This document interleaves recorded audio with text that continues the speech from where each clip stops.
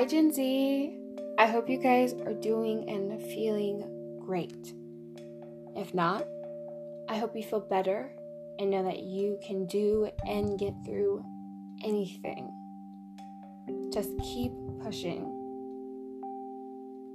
This week is going to be awesome. Already put that in your mind. This week is going to be awesome. I have some pretty cool stuff to look forward to. Well, besides my algebra test, I have some pretty cool stuff to look forward to. I mean, it's supposed to rain this week. It's not going to be in the 90s. I mean, I'm pretty stoked. And I hope you guys have a great freaking week. Now, without further ado, let's get going.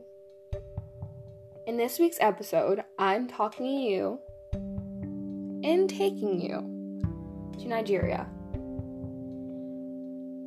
And we're going to talk about a serious topic that I personally feel like has not been talked about enough.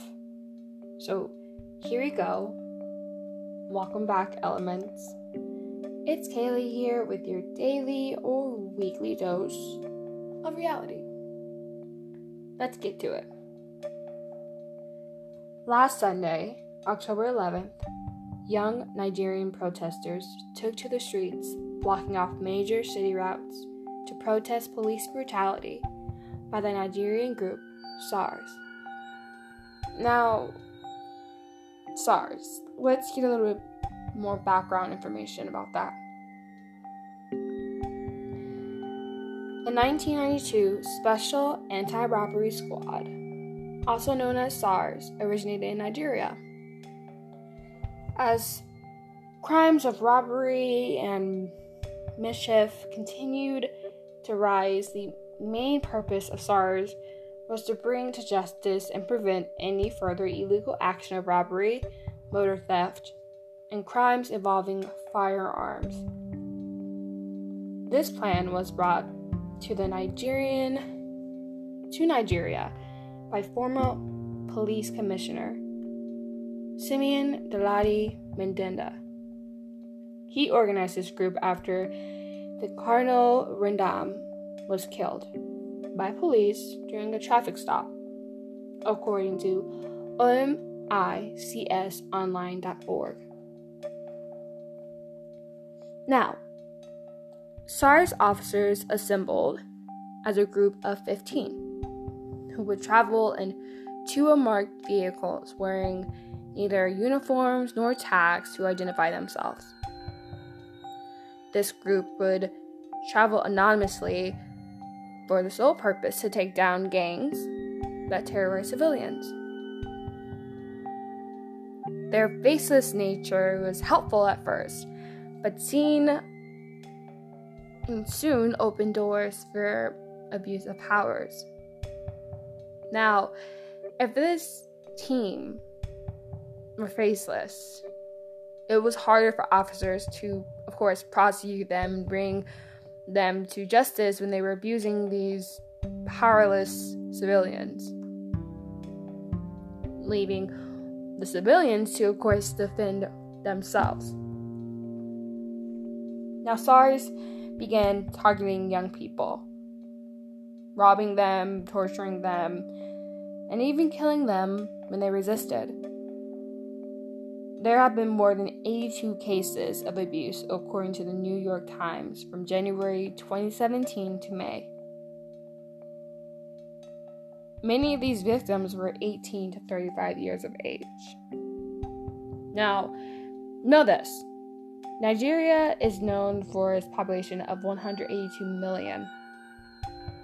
And nearly half of that population is below the year of 30. Nigeria is the world's largest concentration of young people. And they are targeting young people. The government and its current leader, President Muhammadu Buhari, stated that SARS has been taken down in 2017, 2018, 2019, and now 2020. this is false. The whole reason for these protests in Nigeria is because this group is still out there tormenting young people. The young people of Nigeria hear the president say that they're working on a plan to replace SARS.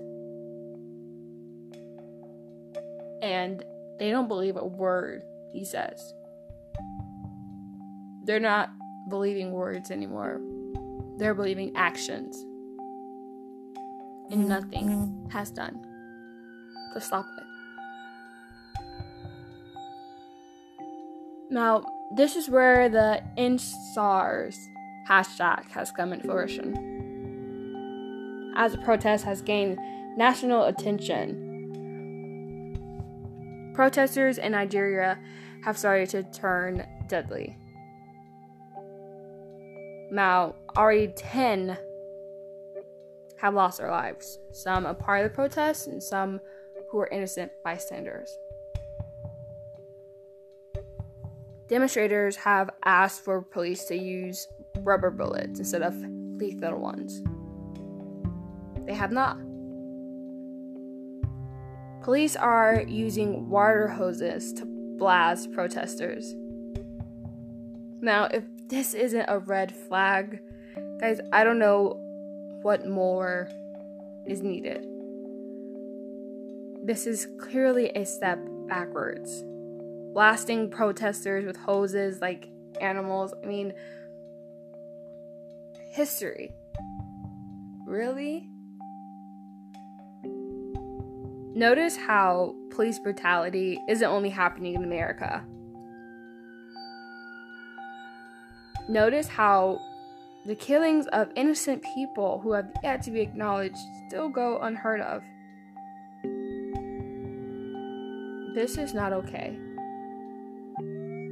It wasn't okay with George Floyd, Daniel Prude, Breonna Taylor, and it's not okay now. Hashtag #EndSARS is more than just a hashtag. It's literally falls on people's lives. The safety, the rights of people who have done nothing wrong are being taken away. And yes, the Nigerian people are advocating an end to police brutality, but they are also protesting years of being undermined by the system. The government has not acknowledged the pain they have, and instead just keep saying things to get them to shut up.